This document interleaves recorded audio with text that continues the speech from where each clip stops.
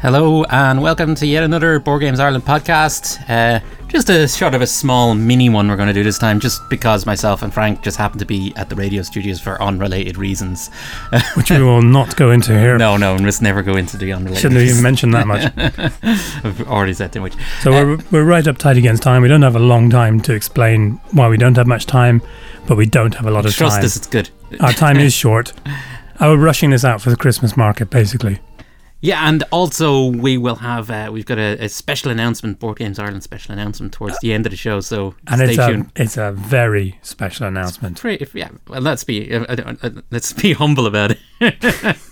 No, let's not be humble about it. Okay. It's a stupendously special announcement, probably the most special announcement of any announcements that have been made in this or the last century. Okay, so and it will come at the end of this podcast. At the end. Yes, near the end. Stay to the end, or not just at the end. Skip to the end. I'm sure I'll put a timestamp. At the end would be ridiculous because then it would be over. So towards the end, it'll come. Yes. And listen out for it because it's very, very special. Okay. For those of you who like humility, it is humbly special. So yeah, we're just gonna basically just talk about some of the games we played recently. A few other things we want to mention as well. So I guess first off, I think we recently played Burgle Brothers. Yes, we did. Which you have. Yes. So you want to talk us through it then? Yes, Burgle Brothers is actually quite hard to get, so I ordered it from the original makers. And it is a beautiful box, I'm going to say that. It is a beautiful box, very small. Mm-hmm. And it arrived within a week. Wow. Very fast, super fast, got there. The game fits just about snugly in the box, but not quite enough. It's one of the more controversial aspects of the game is that the box is a little bit too small. Yeah, it's just about big enough to like act as a coffin for like a beloved gerbil or something, you know, exactly. that you could bury in the back garden. Exactly. It's just about rather like this podcast is in that sense. So it's so we have Burgle Brothers. So what we have is you're playing it's a cooperative game, but you're playing a team of burglars. You're burgling a kind of bank building. It's a multi-story building. You're starting off on the ground floor and you're trying to work your way up each floor by looking for the stairs. It's a tile-based game, so each floor is a set of tiles, about 4x4, maybe a bit bigger. You put all 3 floors out and then you start turning over tiles. You can either peek at a tile and turn it over, which is probably the safe way to do it, or you can save time and just blunder into a tile and hope nothing happens. You're trying to find the stairs to get up to the next floor, and once you're up to the 3rd floor, you can get onto the helipad and escape by helicopter. You need to find the safe also and crack the safe with a various kind of bizarre kind of series of code puzzles, rolling dice.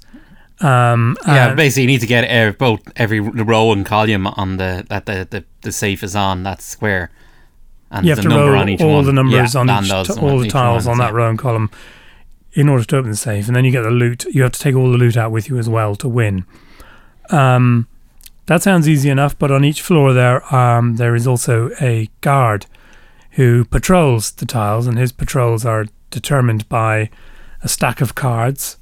After every player moves, I believe we call them AI decks nowadays. Do we? An AI deck. That's all the rage now in games. AI deck. That sounds like something on some section of the Starship Enterprise. AI deck. Yeah. Basically, you turn up the cards, and that determines the behavior of of a non-player controlled character. Yes, that's not AI. That's just randomly determined. Yeah, well, that's what. If the deck itself went, you know what? If the deck went, hang on a sec, I'm not doing that. I didn't say the AI deck was going to pass a Turing test or anything, but the AI deck goes, I've played this game 10 times now, and the guard would never go there. Then I'd be impressed. But that's just a deck of cards. Call me old-fashioned, but that's all it is. So we got so the deck, basically the AI deck, sits next to the floor, and you turn over a card and it'll reveal which section of the quadrant of squares the guard is going to, and the guard will take the shortest route to get to that section. So that's a kind of random element, and if any of you if the guard passes through a square where any of you are, you lose a life. You have like 3 lives. Every time you're spotted by the guard, you lose 1. If anybody loses all 3 lives, everybody loses the game. Many of the rooms can set off alarms in various and sometimes terrifying ways. Every time an alarm goes off, the guard speeds up and runs to switch off that alarm. It's perfectly possible to chain alarms, and the guard goes extremely fast. He goes faster for each alarm, running around trying to turn them all off. At least when an alarm is going, you can sort of tell where the guard's going to go. It's no longer random. So there's pros and cons to setting off alarms. That's why you shouldn't really blunder into a room. Many of them will set off an alarm if you do that. If one of you goes upstairs on their turn, the guard on the floor they just left will no longer move. The guard will move on the floor they've arrived on. So it's possible then to for the team of burglars to work out who should go on which floor. Yeah, I think that's a large part of the strategy that's required. Is sort of juggling what floor people are on, and yeah, it's important to get unlock all the floors as quickly as possible, because you have a much easier time once you've done that, because you can basically control which guards are active and going to cause problems or not. Again, the more you can control where the guard's going to go, the better. There is one card in the AI deck which is called Lost Visual, which means the guard just vanishes. He's no longer on the board, and he will just go to a random location dictated by the next card. That's like the most kind of wild fun the guard has, I suppose. He just goes somewhere at random. That can seriously upset the game. Just to mention a few more other elements, there are tools which you can find in various ways, and these tools will help you through the game. The tools, as with the loot from the safe, are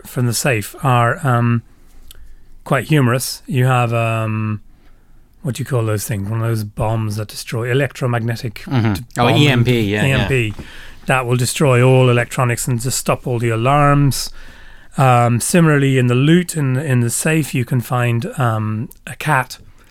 And you will need to bring the cat with you, but the cat can run away. We were unfortunate. Yeah, the cat's quite problematic, and we also got the Chihuahua as well. And that same time we were playing it, so we voted to try.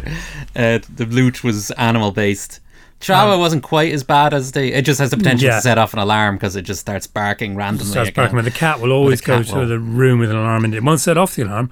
Yeah. It'll always run away. And it has a chance to run away, yeah. And you're always trying to catch it again.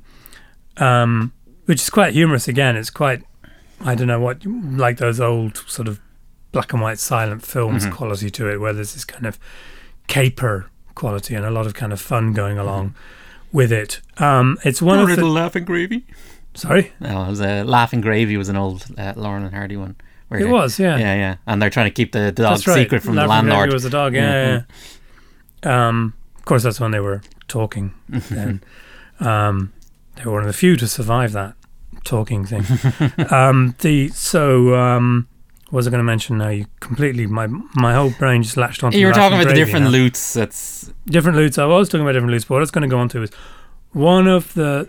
It's a weird thing, but one of the charms, and also one of the greatest frustrations of the game, is the element of luck.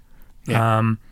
The element it's quite interesting. Some people, often people play games. The people who play games for strategy, who like massive 12-hour long games where you have to think through every permutation, tend not to like luck in games because it's non-strategic.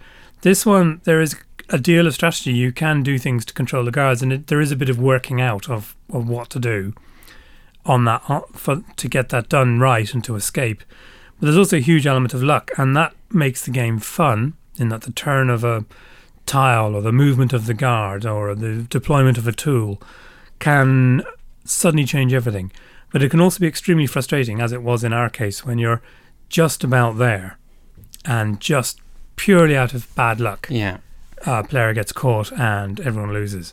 Yeah, and I think, very easy again to a no-win situation where, like, even if you rolled back your moves and stuff, there's still no way you can make it work. Exactly, we did that. Yeah. And I think our main problem on that game we played of it was there was one card that's like a keypad, and you have to hack the lock, and that basically just means you have to roll the dice when you get to that square, and if it's a 6, it's unlocked permanently. But we just couldn't do that. I think we probably tried about 10 times without anything to unlock it. The reason we had to try 10 times was exactly pure luck, because that card was in front of a place we needed to go to find out the safe combination.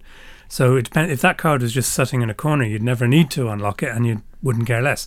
If it happens to be right in front of the stairs, then you're in trouble. The game that again, that's the charm, because the game actually, you'd think it wouldn't last long, but it does actually last quite a while. It can last up to an hour and a half. So if you're stuck with a tile like that, which is just affecting every move you make, that's going to colour the game. It's only going to happen to that particular game. Yeah, it actually kind of feels like, I don't know if you ever played it, it comes bundled in with Windows, or did for a long time, Minesweeper. Where if you're playing that on one of the harder modes, you can spend like an hour, and it's a really good game, trying to find all the mines, but then you'll just get to this point at the end where it's just like 50-50 chance of it being a mine, and there's no amount of strategy will determine whether it's good or bad. And you're just no win situation, and you just have to accept that but that's sometimes the random element will create a fact that you can't. It only gets so far. But if you're actually playing that on Windows, you're happy with that, because with Windows you get the same thing, 50-50 situations, random luck. You never know if you're going to get out of it. Yeah, no, it's a really interesting game. I'd like to try it again, but yeah, it is probably a little bit on the difficult side. But again, it probably only seems difficult to us because of bad luck. Yes, I think you could have spectacularly easy games that last nothing. You could find a safe first go, you can find the stairs next go. I mean, it could be that quick. That is really just purely random. But I do like it. I like the charm of it. I like the artwork, the theme, which feels peculiarly kind of French, humoresque in a way, and that the thieves are all kind of. Oh yeah, they all have their own special abilities as well. Yeah, their own special abilities, and they also have these kind of nice little characteristics. But definitely, I don't know how well balanced those abilities are, because there's definitely some that are way, way better than others. Like there was one person whose power I don't think we even used it once, I think. Other than that, I was going to say something else there as well. You've derailed me. What did I mention? Oh, I don't know. But yeah. Yes, I didn't mention something like... You took me off track with your relevant discussion. I mean, what was that dog in the Laura Hardy film? Laughing Gravy. Laughing Gravy. See, now Laughing Gravy, everyone can agree. Laughing Gravy is... I was going to say, it would be interesting if there was like, maybe like, they could have easily implemented difficulty levels. Like there's not you sort the decks for each floor, and maybe on an easier level there's not quite as many alarms. Oh, but there is that. Is there? There okay. is. It scales up for players. Oh, okay.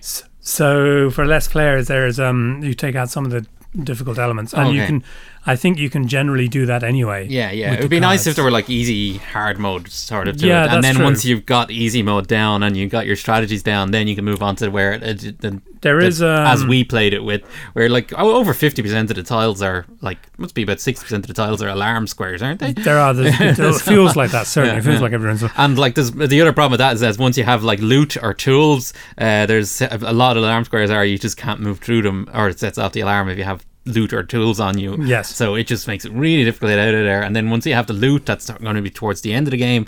The guards are moving a lot faster than they were at the beginning of the game. So if you set off an alarm, the guard's going to be on top of you like instantly. And the loot is going to encumber you in different ways. What was I going to say in relation to that now? Laughing Gravy. Laughing Gravy. That was that dog, wasn't it? Oh, yeah. Yeah, Laughing Gravy, yeah. Anyway, what's next? Okay, well, there was another game. I actually just played it last night at the meetup last night. I had it quite a while, and I got it on Kickstarter. It's an unusual little game that I don't hear too much of, called Swords and Bagpipes.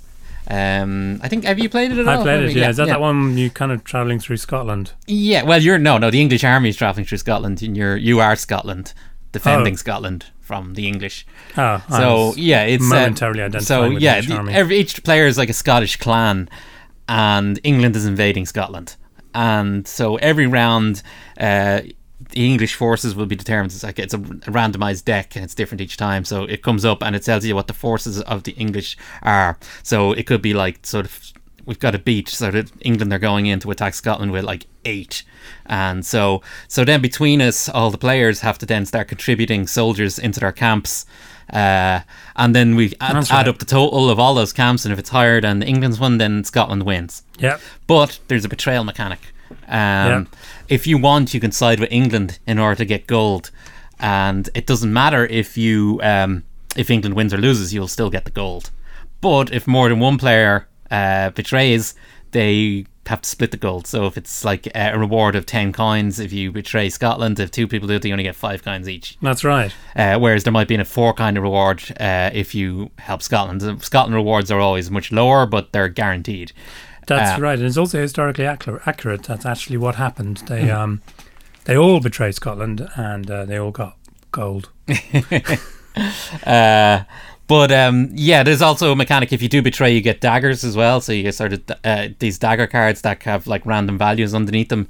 So at the end of the game, if Scotland wins, the person with the most gold wins the game.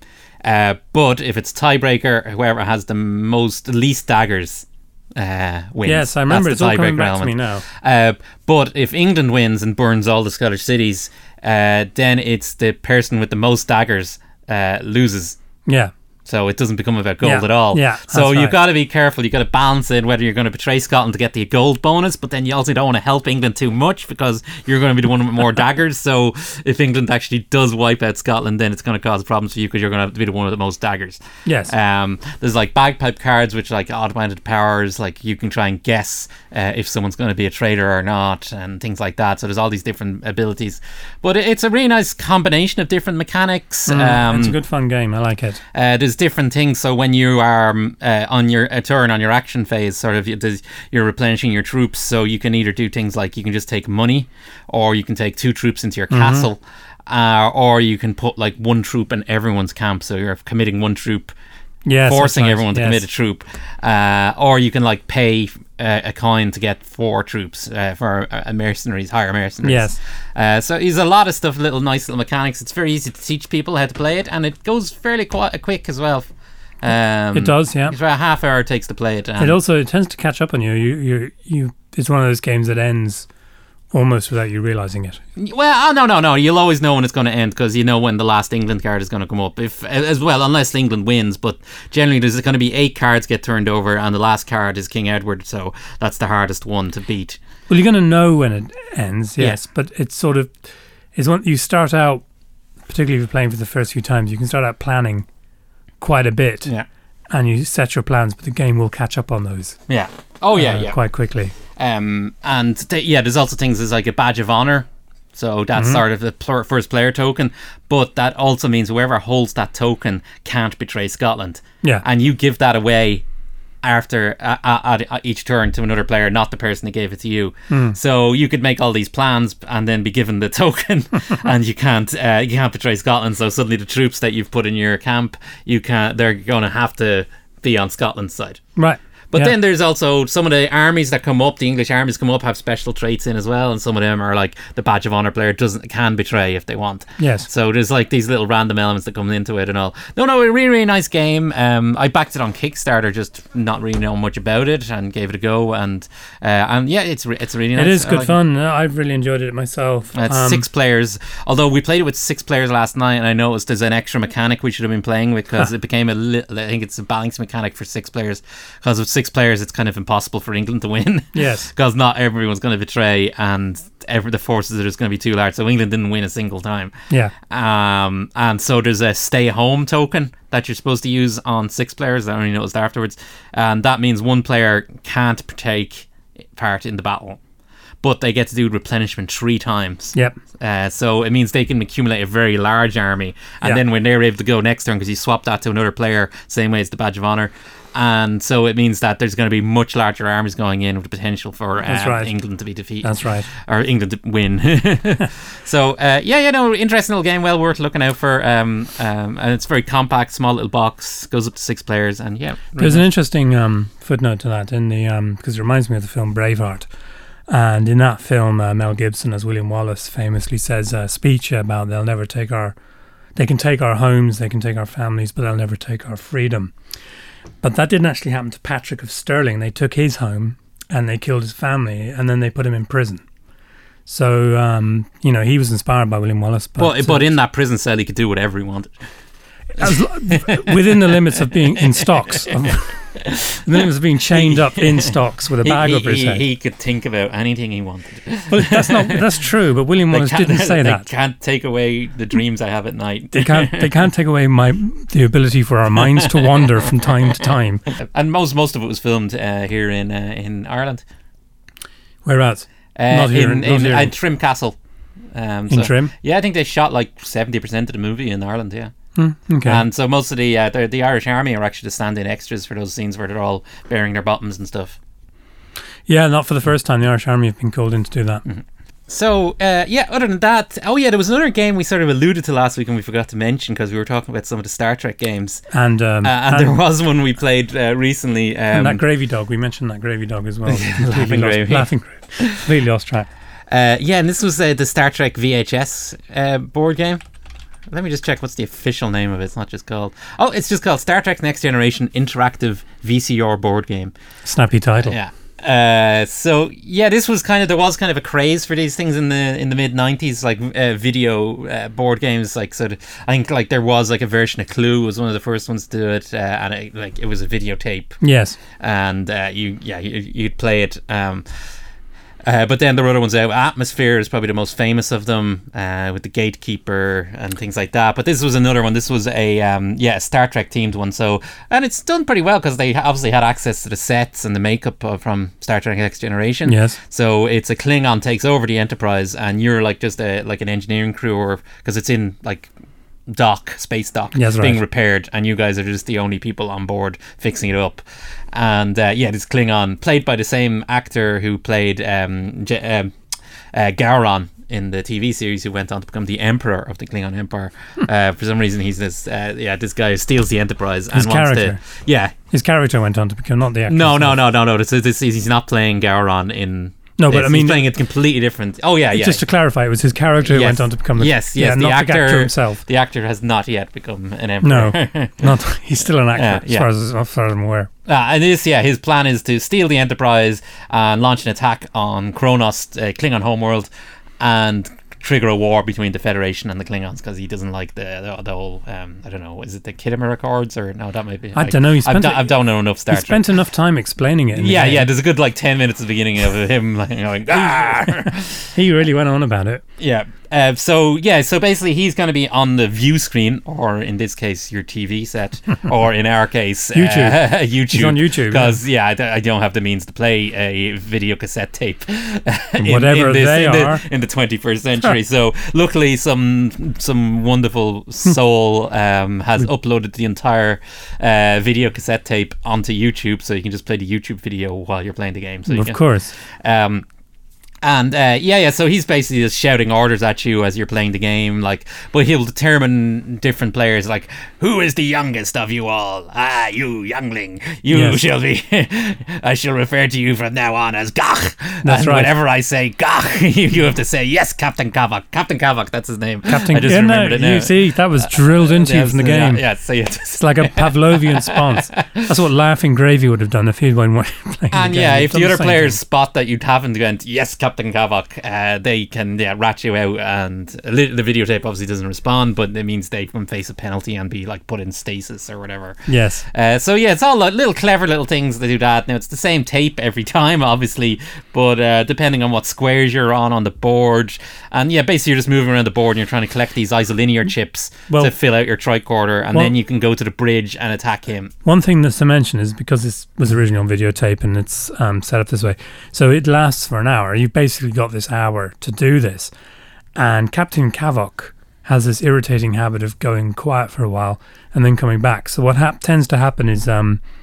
he will say something like, oh, you're all idiots, and then he'll say nothing, and you'll just hear the of the ship go, and that at that point you'll go completely crazy, rolling dice, running around, rolling dice, and you get totally wrapped up in it.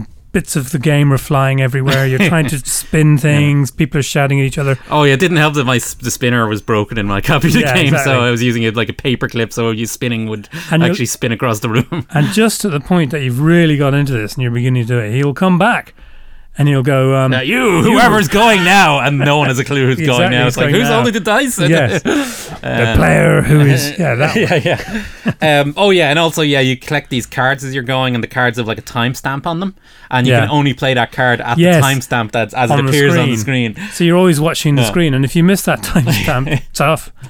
So it's quite intense in that way. Oh yeah, it is an interesting experience. All right, now I must try and dig it out, because I do have it's back in my parents' house somewhere. I do have like a later edition of the Atmosphere board game, which is a very similar type of thing, but this one came with a DVD.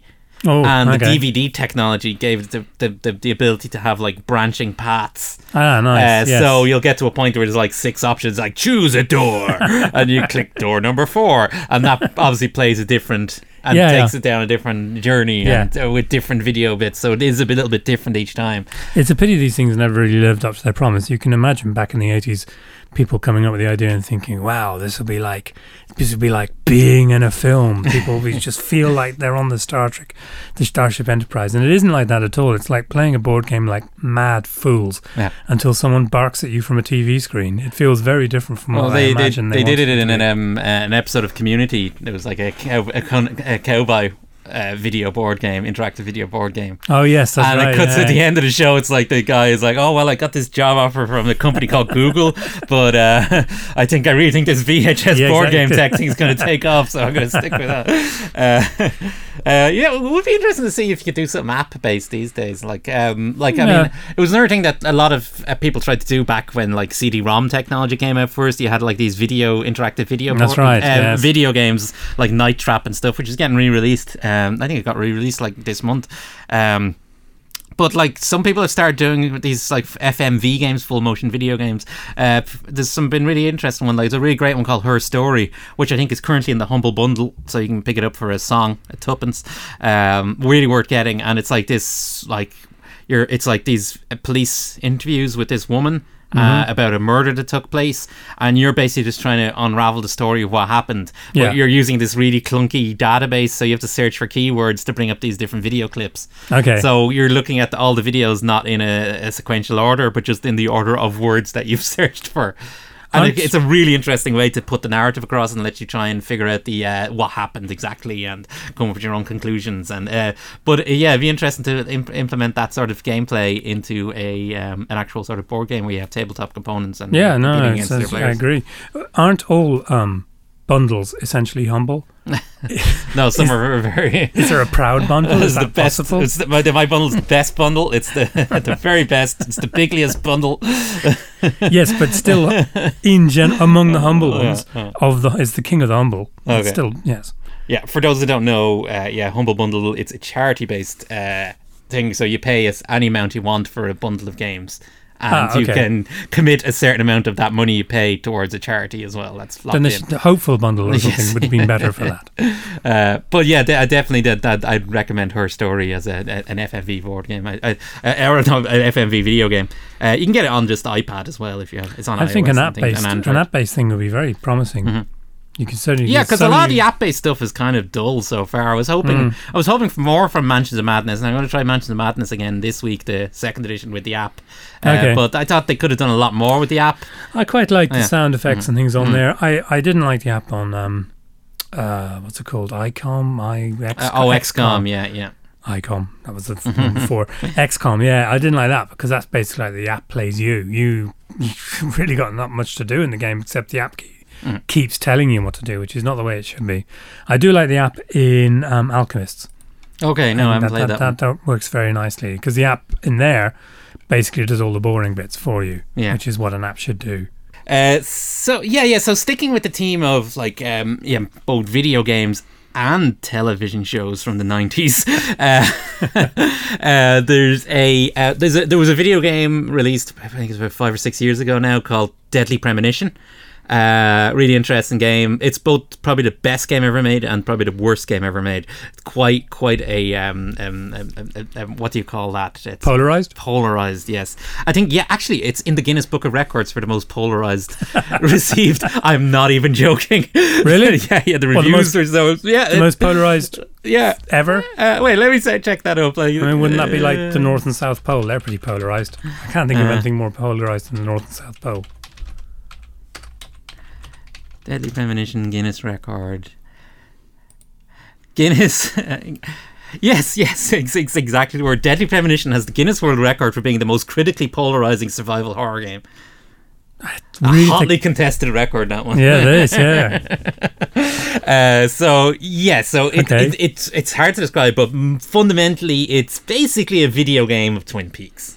But Like, it's crazy. yeah. It's as close as it can get without like serious lawsuits. So yeah, it's a small town in the woodlands, mountains and stuff in America somewhere, and you're an FBI agent who talks to himself. No, he talks to another character called Kenneth or something. No, Zach. He does. Zach. Yeah, he talks to Zach. No, yeah. So it's kind in of- the same way as like Agent Cooper like talks to Diane. He's talking to Zach. Yes, in a softly spoken, intelligent, thoughtful way. Yeah.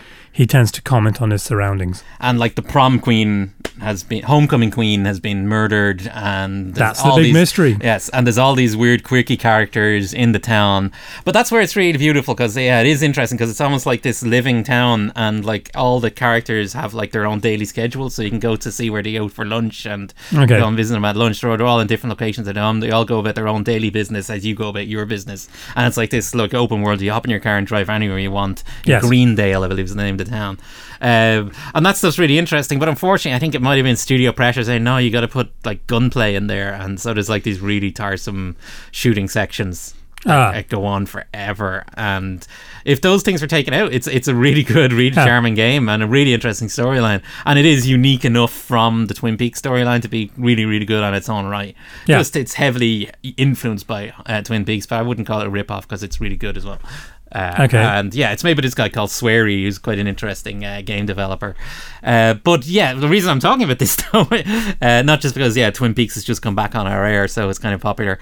There's a Kickstarter on for a Deadly Premonition board game, tabletop game. And it looks really interesting. It's sort of so it's like 4-player. One player is like secretly the killer. The Raincoat Killer is the name of the killer, and you just don't know who it is, and you have to do these like investigation and find out who it is. You're eliminating suspects, and there's like evidence-based battles with other players you have, where you're playing cards and eliminating cards as you go, so it's quite fast-paced, but it looks really, really interesting. That's on Kickstarter right now. You can check it out. I think it's got another probably when this goes up, you might have another 10 days or so left on it.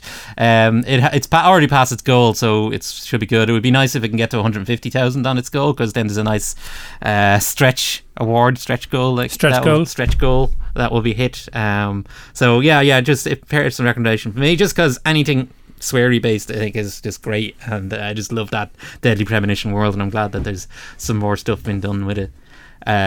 Also, actually, speaking of, I did look up to see if there was actually a Twin Peaks game made like back in the day, and there was one made. But you looked that up before this podcast. You didn't do there's no more live Googling. No. So I am slightly prepared to talk about this. But yeah, it looks a bit naff. Very sort of primitive sort of board game that you get. It looks like they were trying to do something interesting, but maybe ran out of time. What the total game just comes to is like a collectathon. So for some reason, in order to crack the case of who killed Laura Palmer, you have to collect donuts. Oh wow! Yeah, so I think you have to get 12 donuts, or maybe it's a baker's dozen of 13. Right. But if you land on the morgue square, you lose your donuts. Why? Because the dead eat them? I don't know. Maybe they're like, ugh, my donut was too close to a corpse. I can't eat it anymore. But then you're also collecting cards which have different characters from the town. Yes. And you need to get like a set of 4. But not all of them have all the cards, so you could be wasting your time collecting James Hurley. Like if you're an idiot, because he's the worst character in the whole series. But there's only like 2 of those cards. And there's sort of a trading mechanic where you land on a square and you can swap cards with another player. But yeah, you could be swapping cards out trying to get your full James Hurley set, but that doesn't exist. It does sound ever so slightly pasted on. But yeah, other than that, you're just rolling dice, moving around the track on the board. Yeah. You also have to get these pentagram pieces, 5 pentagram pieces. Come on, assemble them to make up the word Bob. They clearly had the game first and the theme after. I think. It's kind of, but it does look. They made a little bit of effort in the team, I guess. But the rule book is the FBI Field Agent's Handbook, and things like that are kind of cute. But apparently, it's just riddled with typos and characters with the wrong names and stuff like that. And then, to get those pentagram pieces is really difficult because you have to move to an inner track where all the squares are just like sweets from cards. card Oh, suits. yes. And each one will give you one of the pentagram pieces, but you have to keep moving around until you get all of them. And it's just really frustrating. Apparently, it just takes forever because you've got also collecting your donuts and your cards and your pentagram pieces in order to crack the case to see who Bob is possessing. It doesn't sound like a whole bundle of fun. No. I need it. There's a nice little review I read up on Board Game Geek, but the person looks like they were trying to figure it out because the rule book is a bit unusual, and you're not. It's almost like, is the game trolling you as well as like a weird thing, or is it just badly designed? Like there's a square that you land on. It says go directly to the lumber mill, and the lumber mill's the next square. Yeah, okay. So it might as well just be one square. That might as well be the lumber mill square you land on. So yeah, there's this weird little stuff like that. You're like, is the game just being deliberately weird and maybe it strange? is, But it's more likely it's just like badly they'd never designed. play tested it.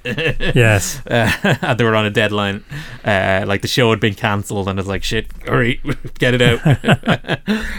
So that's and again, I think it's well out of print, so it comes up on eBay now and then. That's about it, and it's not even on eBay currently. I couldn't see any copies of it. But it's Twin Peaks board game. So and Twin Peaks is back, and you should watch it. I watched the first episode and it was very good, and I'm glad it's back, and I'm glad there's more David Lynch content available. Yeah. For the first time in a long time. I concur. Me too. I think we're unless you have anything else you want to talk about, we can do our special announcement. I think we should just do the special announcement. Okay. Super special announcement coming up any minute now. So so what we're doing is we are now going to host our very own board game convention here in Dublin, and it will be on the August Bank Holiday weekend. So this is going to be BGICon. Or BiggyCon, as I affectionately call it, BiggyCon. BiggyCon, of course. And so this is August Bank Holiday weekend. So it'll be on the Saturday, the 5th of August, and a location is in the Teachers Club, which is on Parnell Square in Dublin 1. So really nice and central. They've got a full bar there as well with drinks, and you can buy food there as well. If not, you can go out. There's plenty of like really nice restaurants around the area as well. I recommend the Kimchi Hop House, which is really good. And one for 7 Deli for takeaway sandwiches. Yes. Yeah, a lot of great places to eat for today. Basically, we have this very large room booked out. It's big, it's bright, there's no music, and we'll have plenty of like large tables, I'll deal for gaming and everything there. A few little special events we might have planned as well for the day, so we'll announce those a little closer today, but you can imagine we'll probably have something like a raffle, I'd imagine. Yeah. One would hope. The cost actually, because it costs money to organise and run and book the room for a full day. It's going to be €12 just to get entrance for the whole day. But by the whole day, how long do you mean? We'll be starting at 11 o'clock in the morning and basically till very late. Yeah, past like pub closing time, so it'll be quite late. Great. We'll have like a large selection of games there, obviously, that you can take and borrow, and but that doesn't mean you just can't just bring your own games as is regular at our meetups.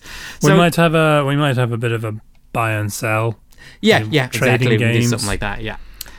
So that's BiggyCon, BGICon. BGI, by the way, isn't just made up. It sounds like a firm of painters and decorators, but it's basically Board Games Ireland. This is BGI, Board Games Ireland.com, and it's right here in Dublin. Yeah. So I mean, you've got no excuse unless you live in Tierra del Fuego. Yes. So and it's just like pure board gaming as well. We're not going to get into like RPGs or war games and things like that. No, we want to keep it nice and pure, just what we're good at, keeping it simple. So that's BiggyCon, and it's on August 5th, 2017, Bank Holiday weekend in the Teachers Club, Parnell Square, and it's €12 per ticket. So we'll have an announcement up on the website with more details and how you can purchase tickets and things like that. But just to let you know that that's something we're doing right now. And then we probably should mention as well, because the other really cool board gaming convention, NaveCon, is on is it the following month?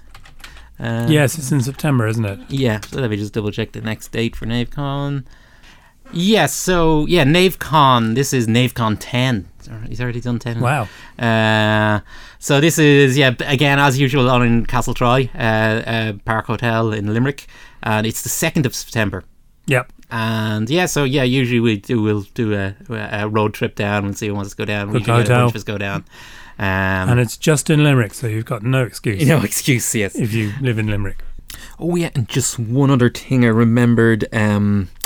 Our friends over at IGA, they are hosting a pub quiz, and depending on when you're listening to this podcast, you may still have time to attend. So they're having a charity fundraising pub quiz on the 27th of May, so that's Saturday the 27th of May in Robert Reed's, where they host their meetups.